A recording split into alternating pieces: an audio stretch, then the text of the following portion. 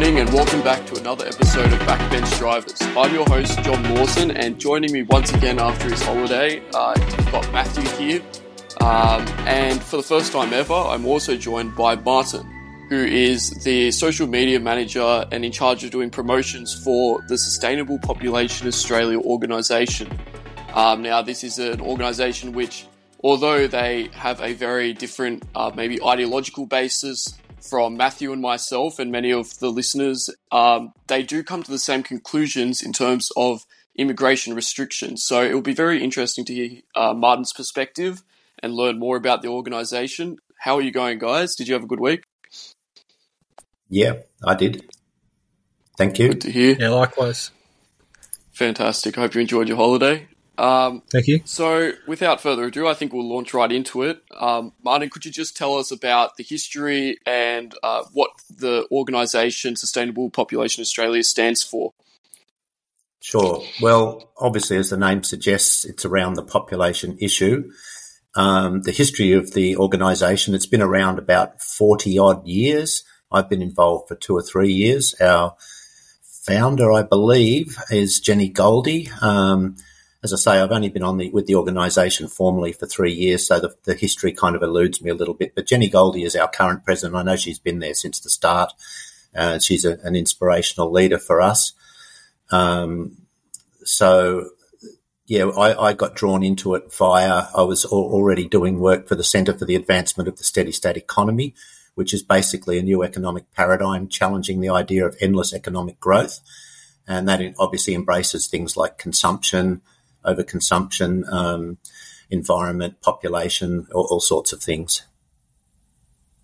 Yeah, so very related to the work that you do today. And could you just explain what kind of advocacy Sustainable Population Australia is involved in? Well, technically, we're an ecological charity. We're non-political.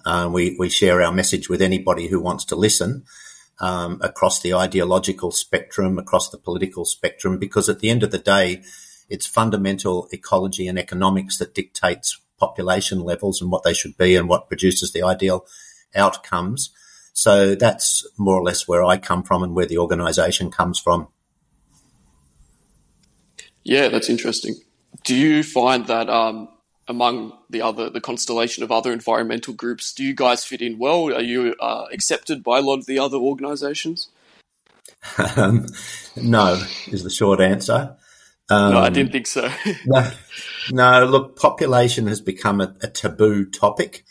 It kind of defies my brain how any so-called environmental organisation can ignore the role of a rapidly expanding population when it comes to environmental impacts. But somehow they find a way to dodge it, because maybe they feel it's unpopular or something. I don't know. To me, it's just gutless.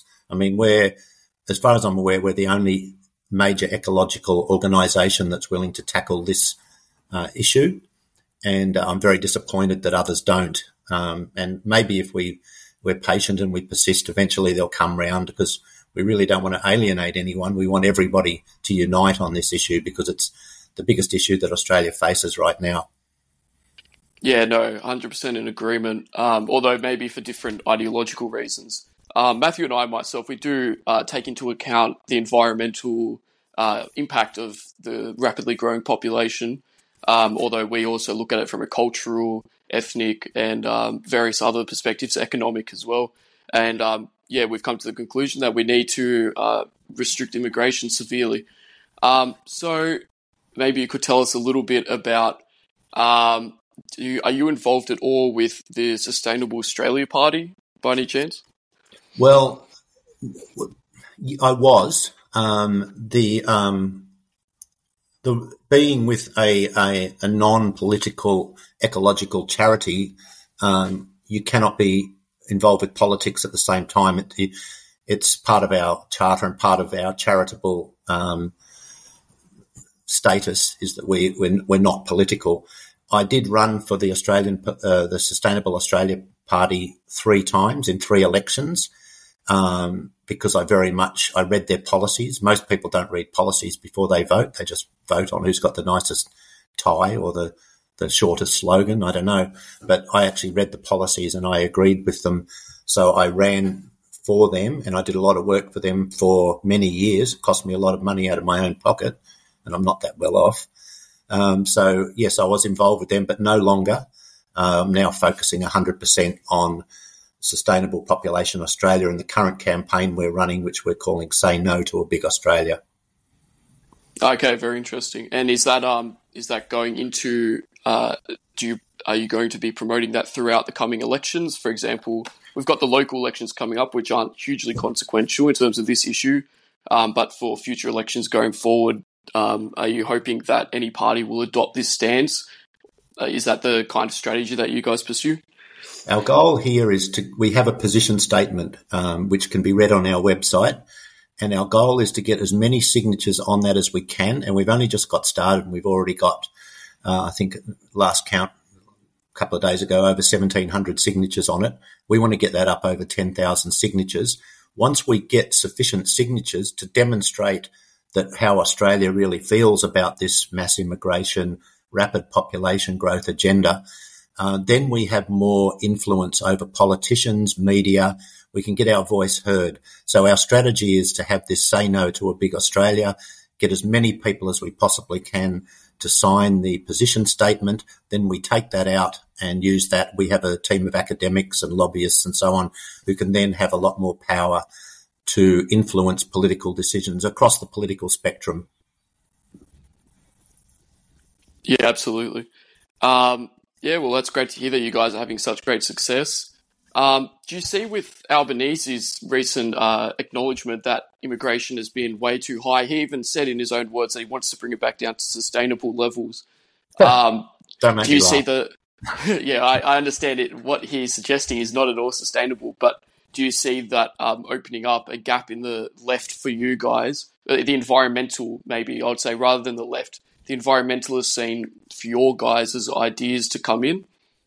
Look, it's a PR stunt. It's a complete lie. It's not sustainable. What happened was we had a sustainable intake pre-John Howard. He doubled/tripled our immigration intake. That's now considered normal. That was what was driving the Big Australia population agenda. That added millions to our population in a very short space of time. Now Albanese's taken it through the roof and wants to bring it back to what is an extreme level and call it sustainable/normal. It's a load of nonsense.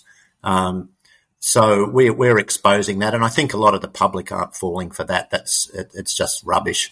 And even then, he's only saying we'll get there in a few years, and he's still going to be bringing in these overseas students that are competing for rental and low-wage jobs. And so, no, he's not genuine. He's just playing politics.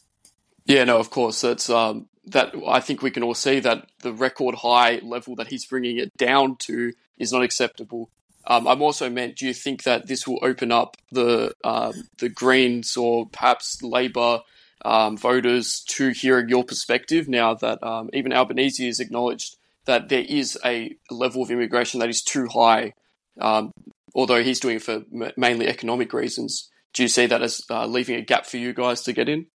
Yeah, false economic reasons. The economics are flawed. But yes, it does. It is leaving a gap because I think people across the spectrum and across ideologies, I'm not exactly sure. You say we have different ideologies. I'm not exactly sure what yours are, but I'm finding that people from the right, from the left, from the middle, they're all resonating with our message. So I think there's definitely a gap there. And I think there's a political gap there for the first party that's willing to come out and, in a big way and go down this path. I mean, I can't obviously be political and talk about political parties, but I can talk generally. There's definitely a gap there for where the public are being frustrated by being ignored on this issue. Yeah, you're right. Maybe I can ask you, could you please outline for the audience from start to finish what will be the ecological ramifications of the mass immigration and the mass population growth that we're having, maybe in the Australian context, but also later on in the global context, if that's okay? Yeah, well, the Australian context should be really obvious. I mean, first of all, we're the driest inhabited continent on Earth. Sure, we're going through a wet phase now, but how quickly we forget the last drought. Water is an issue. Soils are also an issue. People are far less aware of that. even just watching the housing estates rolling out, the bush that's come down in my area, the habitat has all been destroyed, and now there's wall-to-wall roofs across that where what was trees and forests. They're obvious. Then there's the resource demands. Then there's the waste production. All of these things go with a growing population. Then there's the effects of the changing climate, how we're going to respond to that. And I would have thought that loading millions more people onto our land would not be an appropriate response. In fact, placing our people in danger. Australia, people have to understand that Australia is basically a desert with a narrow coastal fringe, and where you see these silly comparisons with North America having so many millions of people, and every river in Australia would fit into the Mississippi River and take up only part of its flow. That's how dry we are. So there's that. And then if you want to talk about the global situation, well, you only have to look at the state of the global environment with the pollution, the loss of forests, the loss of biodiversity. Sure, there are other factors, like overconsumption is always pointed to. And yes, a lot of people do grossly overconsume. But even if you stop them and spread the available ecological capital amongst 8+ billion people, you're still going to find that there's ecological damage in one way or another. So globally, it's an issue, and nationally, it's an issue. So it's an issue everywhere. And certainly, we're not setting a very good example by being a high-consuming nation and at the same time rapidly growing our population because we falsely believe it's good for the economy. It is good for certain vested interests within the economy. That's a very different thing than being good for the national economy generally. Yeah, no, I think we are also in full agreement on that.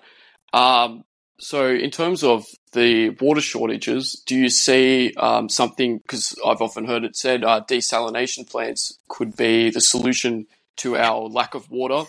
It's not something that I really believe, to be honest, but maybe you could outline the reason why we can't build our way out of a massive population. Well, I'm no expert on desalination plants, but as I understand, they're massively energy hungry at a time when we're trying to reduce our energy demands, to wean ourselves off fossil fuels and move to more renewable sources. So setting up a situation where you have energy hungry water conversion plants just to satisfy the developer demands for higher immigration and more water demand seems like a pretty crazy plan to me. I think you're better off learning to live within the limits of your land, and the technology that's not ecologically damaging. There are things you can do. You can eliminate waste and reduce the amount that's used in certain processes and in certain households and so on. But at the end of the day, just growing the population and who's going to fund these desal plants? They have to be built before people arrive, not after they arrive. They can't arrive and carrying a bottle of water and say, well, you've got to live off that till you pay for the desal plant. It's going to be the existing taxpayers that are paying for that. You ask the property developers to pay for it because they're the ones profiting from this scam, and suddenly their whole scheme will go bust because they're not paying for the infrastructure. So it's just typical, another example of how we, the existing Australian, the existing taxpayer, is funding the infrastructure for the migrants that are coming in so that certain vested interests can make profits off them. Yeah, no, it's definitely not acceptable. Matthew, did you want to go ahead? Yeah, we see that a lot with not only just environmental infrastructure, but public tourism, road infrastructure, schools, education, healthcare. There's been a big drain on our public and social infrastructure. So why do you see within the political class and the media class such a reluctance to address the cause of this, which being immigration? Oh, that's a really good and tricky question. Look, I think, let me try to be as polite and as sensitive about this as I can. Let's say I think they're listening to the wrong interests, the politicians. Certain people are presenting their economic case and they're listening to that, but they're not analysing it from other perspectives. There are economists out there that are pointing out the deeply flawed economics, as you say, not just water and so on, but schools, hospitals, roads, all of this infrastructure has to be funded. And especially when most migrants want to move to the city, there's huge costs in retrofitting cities, which are far more than just rolling out a new suburb. So these costs are not being properly factored in. Another element is the fact that we have the federal government dictating immigration population policy. They tend to collect the revenues and then dump the costs onto the states. So we have a breakdown in communication where I guess the states don't want to challenge the federal agenda. But meanwhile, they're being left with the impossible task of funding the infrastructure to support these massive population increases. So I just don't think the government's doing their sums properly. I don't know how these people get their jobs, some of them, but it's not that hard to analyse. And we've got plenty of stuff on our website. One of our leading academics, Dr. Jane O'Sullivan's done a brilliant paper quantifying the costs that relate to population growth and showing how far they exceed the revenues generated. So what an economic fail it is. So if they even took the time to read one of our papers on our website, on population.org.au, they would find out the truth of the matter. But I don't know, lazy thinking, who knows? Did you have a follow-up for that one, Matthew? Oh, no, that's all good. I wanted to ask, what do you think it is among environmentalists that is keeping them back from supporting you? Is there an ideological component within perhaps maybe the Greens Party, Labor Party, or do you see it as purely a matter of vested interests being, they've maybe got some foot in the property sector or something like that, which will benefit from high immigration, that being the representatives from these parties? Well, I think it's pretty obvious with the Greens what happened is that the people that are making money from population growth needed to think, now, what can we do here to keep the Greens off our back? Because obviously there's an horrendous ecological cost here. So what they came up with was the idea of to talk population is to be a racist. Then they did everything in their power to make sure that the biggest crime you could commit on earth is to be a racist. So this, of course, terrified the Greens, that any thought that they could be called a racist for questioning population growth.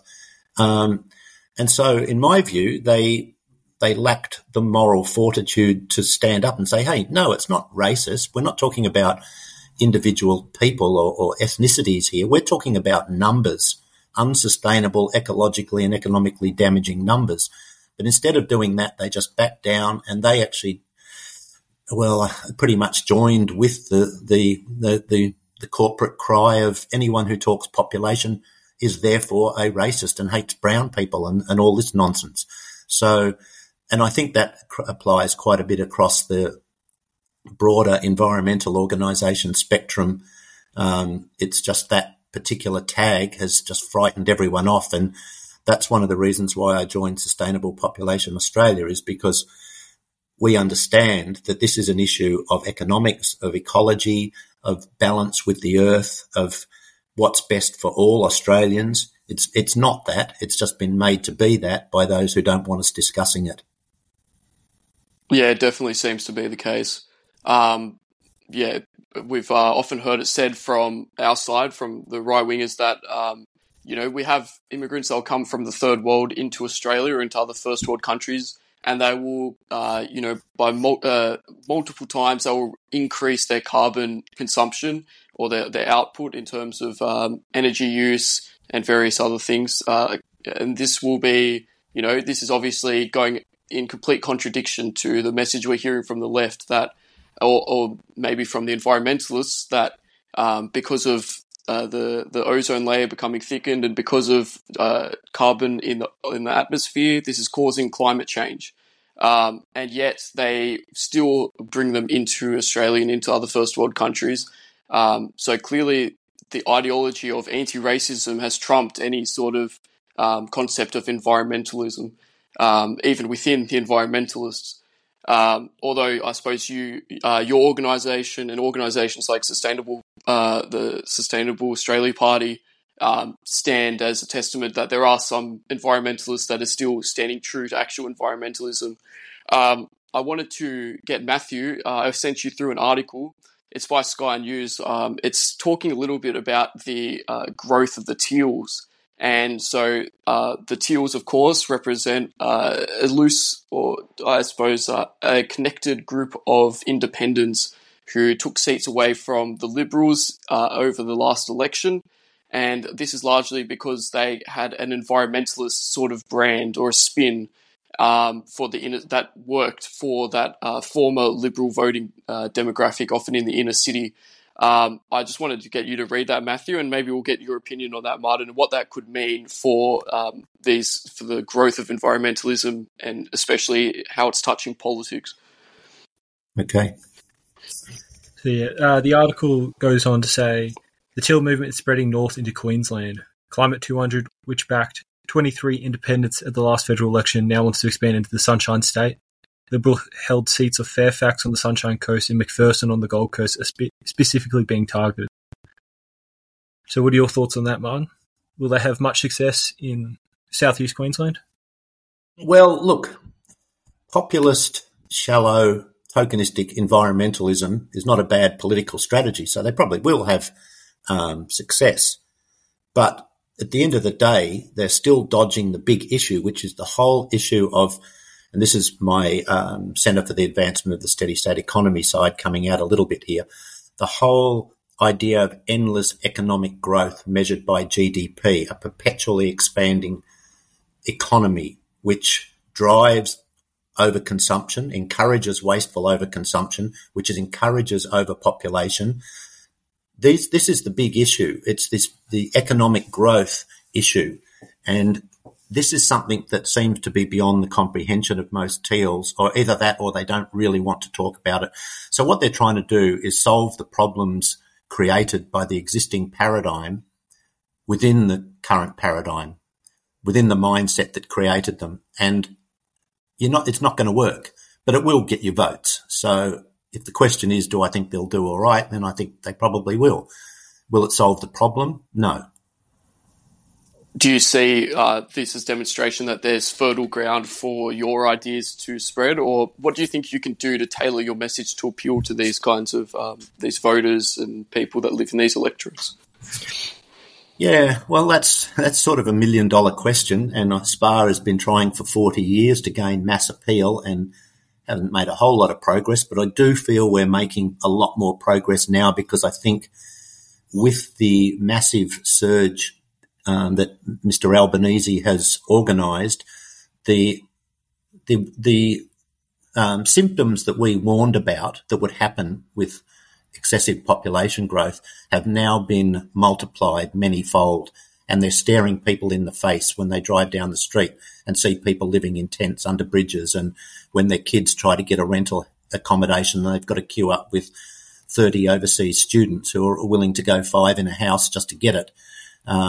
So it's really in people's face now. So I'd like to think that that our message is resonating, and the early signs of our Say No to a Big Australia campaign, we're just developing graphics and so on now, but we've just recently done a Facebook post on our Facebook page for Sustainable Population Australia, and that attracted, well, last I looked, 2,600 likes and hundreds of comments and hundreds of shares. So if that's anything to go by, then I think we've got our messaging right. And I think it will start to resonate, and people will start to consider the broader consequences of population growth and economic growth, and recognise that we're on a finite land, a particularly fragile finite land here in Australia, and a finite planet. What do you estimate is the timeline until we start to see really severe ecological problems? I've heard from people who work at the water department in New South Wales that I think they gave us a couple of decades maybe before we have to completely be reliant upon desalination. What do you see as the timeline for that? I think the timeline's begun.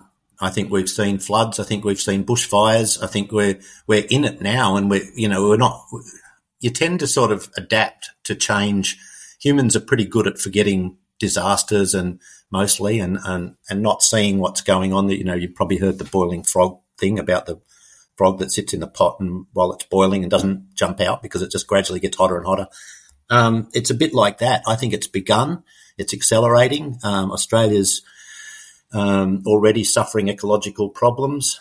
Serious. I mean, the biodiversity loss alone, the loss of our forests. I drive around and, I live on New South Wales South Coast, and every time I drive around, there's another section of forest is being bulldozed and another housing estate going in and another dam being built and less water flow available for nature and for the animals and for the food chains that rely on good, healthy rivers and all of that sort of thing. So it's happening now. The timeline's now. We're already in ecological collapse in the early stages. And our response seems to be that we just want to grow the economy and grow the population. And that's just going to accelerate it. So I don't have a crystal ball. And these things, no one really knows. That's the scary thing. These things are so chaotic. You start triggering chain reactions and, one day things can seem all right and the next thing it's all over. You only have to look to past civilizations, how quickly some of them have collapsed after thinking they were just fine. I think we're very complacent, and I think we need to be a lot more worried and a lot more active. Yeah, that makes sense. Go ahead, Matthew. On that, I've seen a lot of all forms of government across federal, state, and local governments, particularly in New South Wales, a lot of talk and discussion around this transition to a circular economy. Do you see this as being a realistic aim that we can do as a country, or is this just some sort of political spin or messaging? I think it's political posturing if they don't actually do anything about it, if they just say we can do it. I've seen a few of the politicians standing up, in front of a circular economy sign, but nothing they're doing fits with a circular economy type thing. A circular economy is a little misleading. That's why I prefer the steady state. It's all on the same sort of track, and there's the donut economy. They're all thinking along the same lines, so I don't want to knock them, but the slight criticism I have of circular is that nothing is truly circular. An economy requires inputs and creates waste. Yes, it can be more efficient, but I don't believe it can ever be truly circular in that all its inputs and all its waste become inputs such that it goes round and round.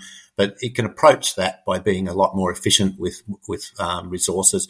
But I rarely see circular economy people or donut economy people, unlike the steady state economy people that do acknowledge the population role in this.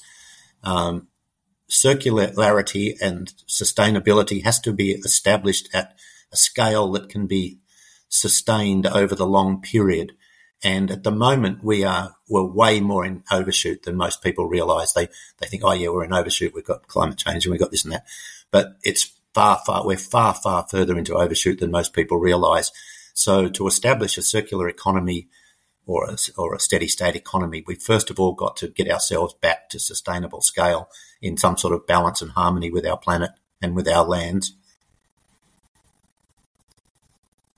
Perhaps this is getting a little bit off the original topic. Just quickly, did you want to follow up on that, Matthew? I'll take that as a no. Just to get a little bit off the original topic, have you ever heard of the plan to flood Australia's centre, or not the whole centre, but with the sea, and create an inland sea, and then grow population, create a big Australia that way? Would you see any viability in that? That's a bit far-fetched, but it seems like a sort of attractive idea to grow Australia. Do you see any viability in that? No. I mean, I've been to Central Australia. Most of it is dead flat. So you flood it, and what have you got? Some big shallow sea that's just become with super high evaporation rates and becomes so salty you could walk across it. I just don't know where such an idea might come from. What's an ocean going to do in the middle? It's not fresh water. How much is it going to cost? What are the ecological impacts? There'd be so much work to do on an idea like that. I hear a lot of people come up with, rather than tackle the core issue of, say, population growth, they say, oh, but if we do this and if we do that, and if we build all these big dams in the north and pipe all the water all the way down to the south, but they haven't done the ecological studies. They haven't done the economic studies. What happens if you've got a massive pipeline and hundreds of millions of people in the south relying on it coming from the north, and we end up in a war and someone bombs the pipeline? I mean, there's so many issues that, these people come up with these ideas, and it's great that they think creatively. But then you've got to sit down and do the analysis. And when you do the analysis, at the end of the day, none of them stack up to justify an Australia of 100 million people or whatever the end game is here. We're never told. And even if they are worthy, surely the sensible thing to do would be to stabilise now, then develop the plan, build the infrastructure, have everything ready to go, and then say, all right, now we've got our inland sea, we've got our seaside resorts and our water out there and farms ready to go. Now let's bring the people in. But not the other way round. Don't bring them in and then say, oh, but maybe if we do this or maybe we do that. Won't work. Dangerous. Yeah, no, that makes sense. I think it was called the Bradfield scheme. It was developed quite a while ago, and it never got funding or a serious look into it, I don't think. Now, just to get I'll go on to a different topic altogether. Do you put any stock in cultural or ethnic arguments about the dangers of mass immigration, or are you purely focused on environmental and you don't see any of the others as an issue? We focus on the environmental and economic ones because they're quantifiable and easy to argue. I mean, we can prove our case. The other ones around cultural and so on, that becomes very subjective. And generally we'll leave that to others, perhaps you guys, to make discussions and make points around that. The only thing I'd probably say on it, though, is that, in my opinion, when you have a relatively stable population and gentle inflows and outflows of people into that culture and that country, generally the culture will survive and prosper and maybe gain from the cross-fertilization of ideas and people. But when everything happens so fast, it's just another thing that falls out of control and it becomes unmanageable. And so probably that's about all I can really say on it, because it's not really my area of expertise. I focus on the economics and the ecology. But I just believe that everything is easier to manage and more and beneficial and better for our country when it's done at a scale that can be managed. And at the scale we're doing things now is obviously not being managed. Yeah, no, I think that's clear to see. We really are being overloaded at the moment, just from sheer numbers, let alone speaking about the character of the immigration, although I do also think that is very important. Matthew, did you want to ask anything at all?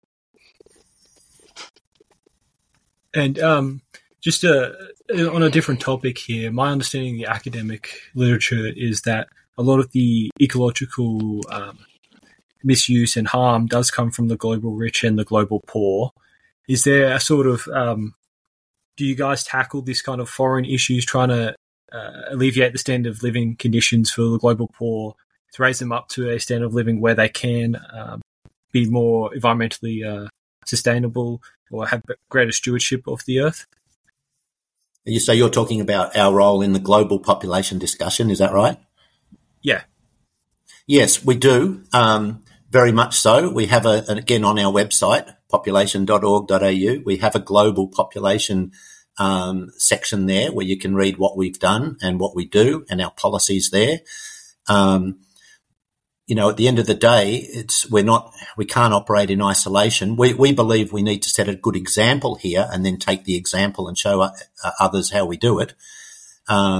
We also believe that a strong investment in education, family planning, and so on in the developed world will help them have more sustainable populations and also just basically develop rather than grow. There's two different, it's a bit of a difference there between development and growth. But what we're saying globally is that one of the big messages, again, that was from a paper by one of our leading academics, Dr. Jane O'Sullivan again, was around the idea that for poor countries to develop and to improve their per capita outcomes, population stabilization has to come first, because at the moment what's happening in those poorer countries is that population growth is overwhelming their opportunity to develop individually and as communities and as nations. So our message, people say, well, if you make them all rich, they have smaller families. Well, first of all, their land and our earth can't afford to make 6 billion people rich because the consumption would just kill the place. So secondly, I don't know if that would work. It would take too long and it's just no sign of that happening. But what can happen very quickly is we can encourage, and it's been shown that where you send out a strong family planning message, a message around the smaller populations and the benefits, a greater per capita share of resources and the environmental benefits and so on, and the chance to invest more money in fewer children means that you can send, say, two to three kids, whatever they have, that you can send them to school and to university because you have more money. So the days of needing many hands to run the farm and so on are over. The education is the way forward, and that's pretty much our message globally. The thing at the moment why we've temporarily just focused primarily on Australia is because Australia is in this population crisis, this immigration crisis. So maybe for this year we might ease back a bit on the global work that we do and just really focus on Australia, but we never forget it, and it is always there. It's part of what we do. Yeah, I think that's very important. The third world is really demonstration of what can happen if we don't get population under control in our own time. We don't have to look to the past or have theoretical ideas. We can have a look at the kind of the poverty that can develop because of it, or among other factors.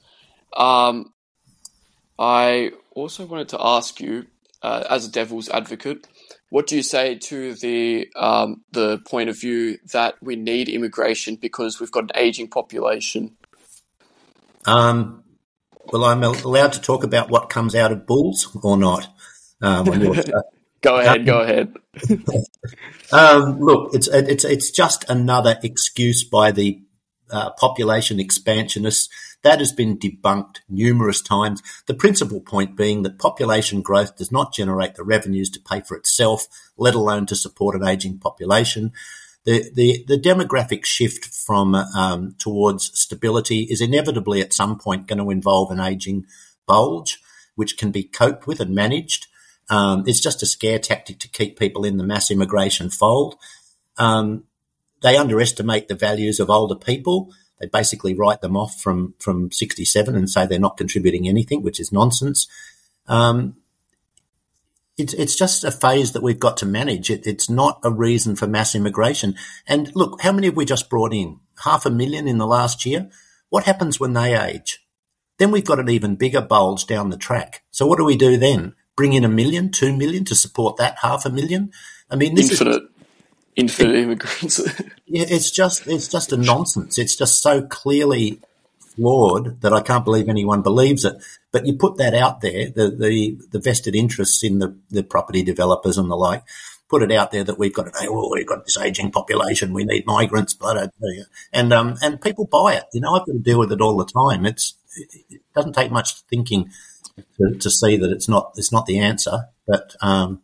Anyway, as I say, all they've got to do is throw stuff out that sounds good, and then we've got to spend most of our time debunking it, which is a difficult job.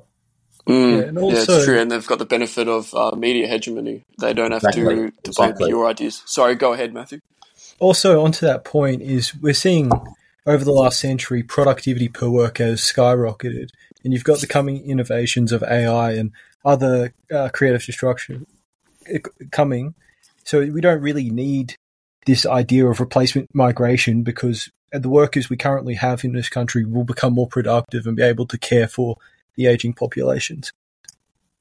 Yeah, well, we're using population growth to first of all, we're throwing ourselves into the cheap labour global economy, which we shouldn't be. But when you can make lazy profits just by growing the population and building houses and building new hardware stores and new shopping malls, where's the incentive to invest in productivity and innovation? It's not there. There's lazy money to be made just by growing the population. And exactly as you say, the future should be about artificial intelligence, about doing things more efficiently. We should be moving away from a labour-based economy, not into a globalised cheap labour economy, then we're competing with, the bottom of the ladder. I mean, if we want to be a smart country, mass importation of cheap exploitable migrant labour is the last thing we should be doing. We should be encouraging companies to make money via innovation, productivity improvements, and all sorts of other means. But we're not doing that. We're just feeding them human fodder, and it's all too easy. Yeah, that's absolutely right. Do you see see any benefit in encouraging people to shift towards, or the economy to switch towards, productive assets over non-productive assets such as housing, which benefit the most from this massive immigration? Oh, absolutely. We should be making things again. We should be, value adding. That's where we should be going. Instead, we're encouraging this sector of the economy that's making unimaginable profits. You and I could not imagine how much money is in the property game, and the associated economic parasites, I call them, those that want to sell stuff to the growing population. They're not making anything or producing anything, or they're not exporting anything that makes money for our country.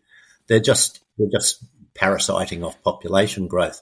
So yes, we definitely should be going back to encouraging our own manufacturing and so on. I'm not a big fan of, this is me personally, not speaking on behalf of SPA, I'm not a big fan of the whole globalisation thing, because to me that just favours whoever can produce things by exploiting labour the cheapest, and who has the minimal environmental protections. So in other words, whoever can make things cheapest wins. And so that's encouraging the two things we don't want. We don't want to be exploiting humans, and we don't want to be exploiting the environment.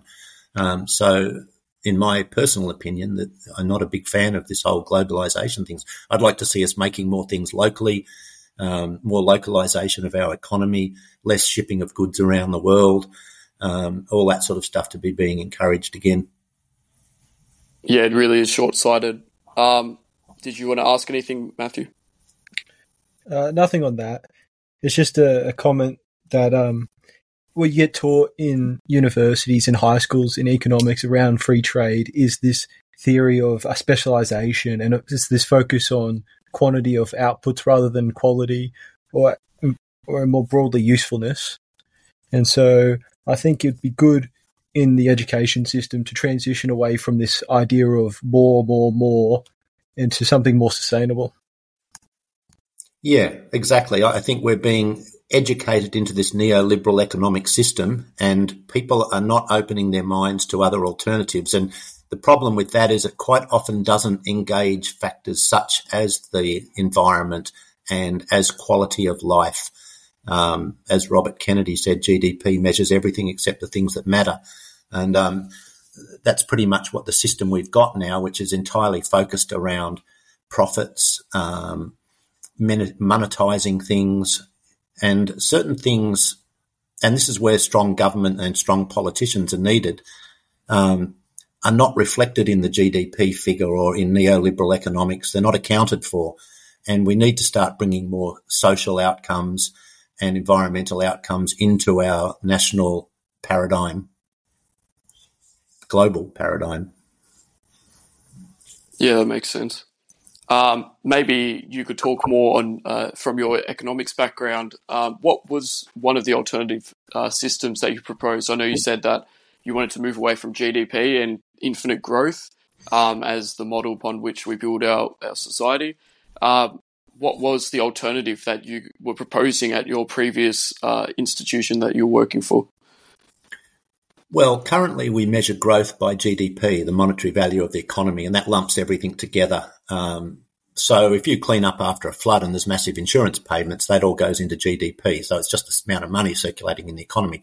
And that's pretty much all we measure. And politicians pin their whole political success on the fact that they've made the economy grow.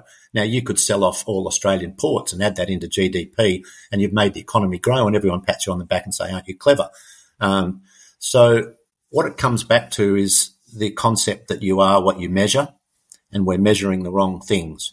So what we need is a new set of performance indicators economic, ecological and social. We need to start measuring things.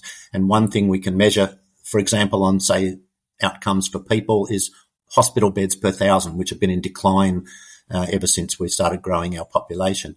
That's quantifiable. We can say, right, look, we've got more hospital beds than we had before. There's a performance indicator, and we direct policy towards ensuring that. Now, one of those would be not to grow your population. You could have environmental performance indicators, and that might be the amount of restored ecosystem. And I'm always careful to say ecosystem, not tree planting, because we see a lot of just random tree planting.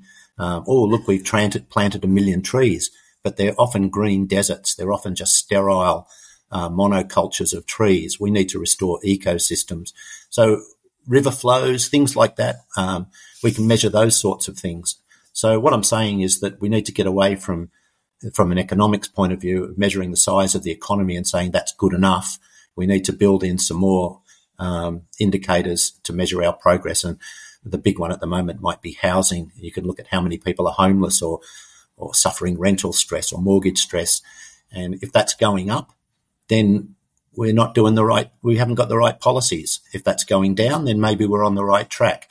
So it's a bit more complicated than the simplistic one-figure approach to summing up how a nation or a world should work. But that's where we need to be a bit smarter. We've got plenty of smart people. We've got plenty of computer power. There's no reason why we can't do this. And we just need to move away from this outdated mindset. Yeah, 100%.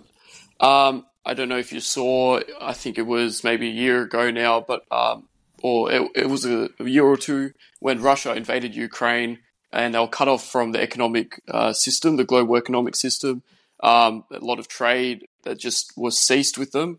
They were able to rebound fairly well, I think up to 80% capacity of what they originally were. Their dollar was originally valued at, just because they were producing all their own stuff within their country. For example, food, energy, and various other exports as well to those who were still trading with them. How do you? Because I wanted to bring that up because Australia's economy is often described as having the profile of a third world economy, where we have we're focused on a few very large, maybe resource industries, also housing as well. From your economic background, maybe you could speak about and combining your environmental background. How can we shift towards a more self-reliant stance for Australia? Is, for example, energy independence in terms of solar panels, wind technology, all of that. Do you see that as the way? Let's imagine for a moment that the population issue was solved. What would you recommend in that regard? Yeah, well, that's very interesting what you said about Ukraine. I didn't know that. So there'd be probably some lessons there. I think Australia could look around the world to what a lot of other countries are doing. Japan, for example, has had a declining population and an improving quality of life for a long time. So what you're saying is if we had a stable population, how could we become more self-reliant and more... in a perfect world, what kind of would you recommend some of this environmental technology that we see being implemented at the moment, such as wind, solar, and heat, etc.? Would you see that as being a way that Australia's economy can shift towards, so that we don't have to be so reliant on growth and have our economy tied to the global economy and whatnot? Yeah, look, I think as long as these things are properly thought through, there's a little bit of a knee-jerk that, wind is clean, solar is clean, and they're very quick to turn a blind eye to some of the mining practices and some of the different set of ecological... It might be solving the emissions thing, but creating a new set of ecological problems and still relating it back to the scale that can be done such that it doesn't negatively degrade the environment. Really, we should have a responsibility. I don't know how anyone could argue with this, that our generation should hand it onto our environment onto the next generation in as good or better condition than we received it. We don't have the right to run it down. So as long as we properly analyse all the things we're doing, then yes, all of those things could be good. I also remember when Australia used to make washing machines and all sorts of other things. I think we could go back to encouraging some more manufacturing.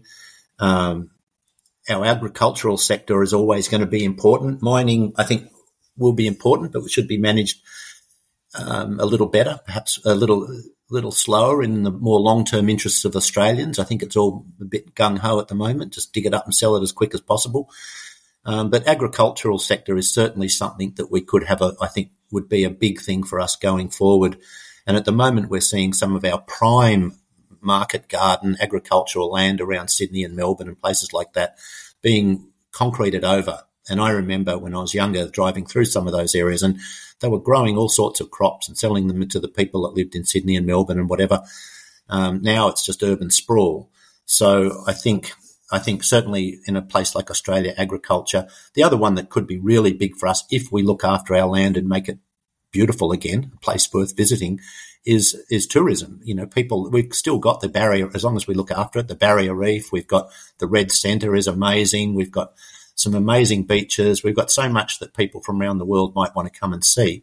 But at the moment, we're destroying so much of that, which could be a long-term asset, a tourism asset that our children and many, many generations could benefit from.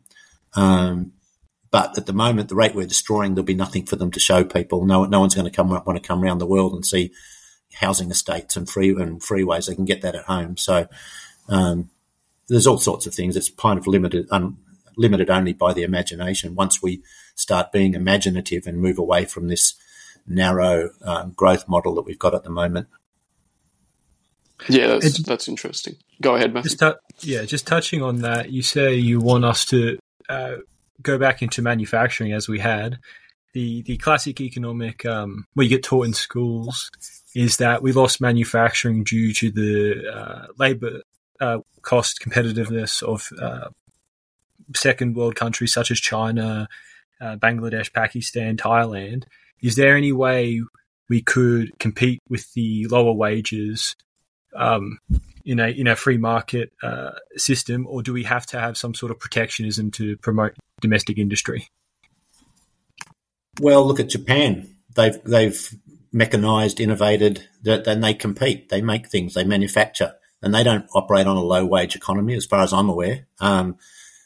Yes, there is. Look, obviously, I'm not saying we should do inefficient things that just because, but I think it's certainly something that we could do. I mean, to some extent, when you say protectionism, I know when I was with the Sustainable Australia Party, there was some discussion around what might be called where other countries gain an unfair competitive advantage using cheap labour or poor environmental practices. Australia could be within their rights to, this is just thoughts off my head, but could be within their rights to, we could be within our rights to say, well, okay, we're going to impose an environmental levy because we impose stricter environmental standards on our manufacturers, and we're not going to let you outdo our manufacturers because you can just pump all your crap into the river. And same sort of thing with people that use child labour or cheap labour, or have bad labour practices. We could say, well, you're bringing that in here. You're competing with our factory. We want some sort of a leveller here, and that might be a social levy on people that use children to mine lithium or whatever in Africa, or some of those horrendous things that I've seen on videos recently. So I think we would be within our rights to some extent to do that, but it would be within a balanced view of world trade. And I'm not saying we should produce everything, but there'd be certain things we could definitely do, I'm sure. Yeah, it definitely seems reasonable. What's your thoughts on, we're coming up to maybe the end of the episode, but what's your thoughts on nuclear power? I see it touted as the ultimate solution to energy. I don't know. To be honest, I'm not an expert on nuclear power. I'm neither for or against because I haven't analysed the evidence. So I'd want to see the evidence. And the little I know is that they're very expensive to set up, very expensive to decommission. I don't know about the risks are these days with dealing in nuclear power. Everyone assures me it's safe. So I'm probably the wrong person to ask about that particular thing because it's not really an area of my expertise. Fair enough. Just wanted to see if you had any opinions on it. Unless you have anything else to add, Matthew or Martin, I I think we're coming to the end of the episode, and I'll wrap up. Did you want to jump in and say anything, guys? Well, if I could just mention to your listeners that who agree that we need to stabilise our population and end this big Australia mass immigration agenda, if they could jump onto our website, population.org.au, and you'll see it blazoned everywhere, to sign our position statement and share it with their friends. Because if we can get enough Australians to sign that, then we will be able to exert some sort of influence over all politicians. That's our key action at the moment, is to get signatures on the position statement and get people talking about it freely and openly without the horrible racist accusations. And let's talk about the economics, the ecology, rationally, and get the emotion out of it. And let's get something done and stop these politicians from overpopulating our land. Well, yeah, I think all of us who are opposed to immigration for various reasons, we can all work together to achieve that goal. Matthew, did you want to say something? Sorry. No, good. I just wanted to say thank you to Martin for coming and joining us this week. Very good to have your insight into this very important and very prescient topic. Thanks, Matthew. I appreciate the opportunity. Thanks, John, too. No, thank you very much for joining us, Martin. Perhaps we'll have you on in the future should there be any large environmental news in the media that week. But for now, I'll sign off. I hope everyone has a great week. Make sure you check out population.org.au if you're interested in anything that Martin had to say. Make sure you also follow the National Observer on nationalobserver.substack.com. That's where these episodes are posted to, but you can also find the Backbench Drivers podcast on Spotify and Apple Podcasts as well. So make sure you go and give us a follow there. And so without further ado, thank you guys for joining us, and have a great week. Thank you.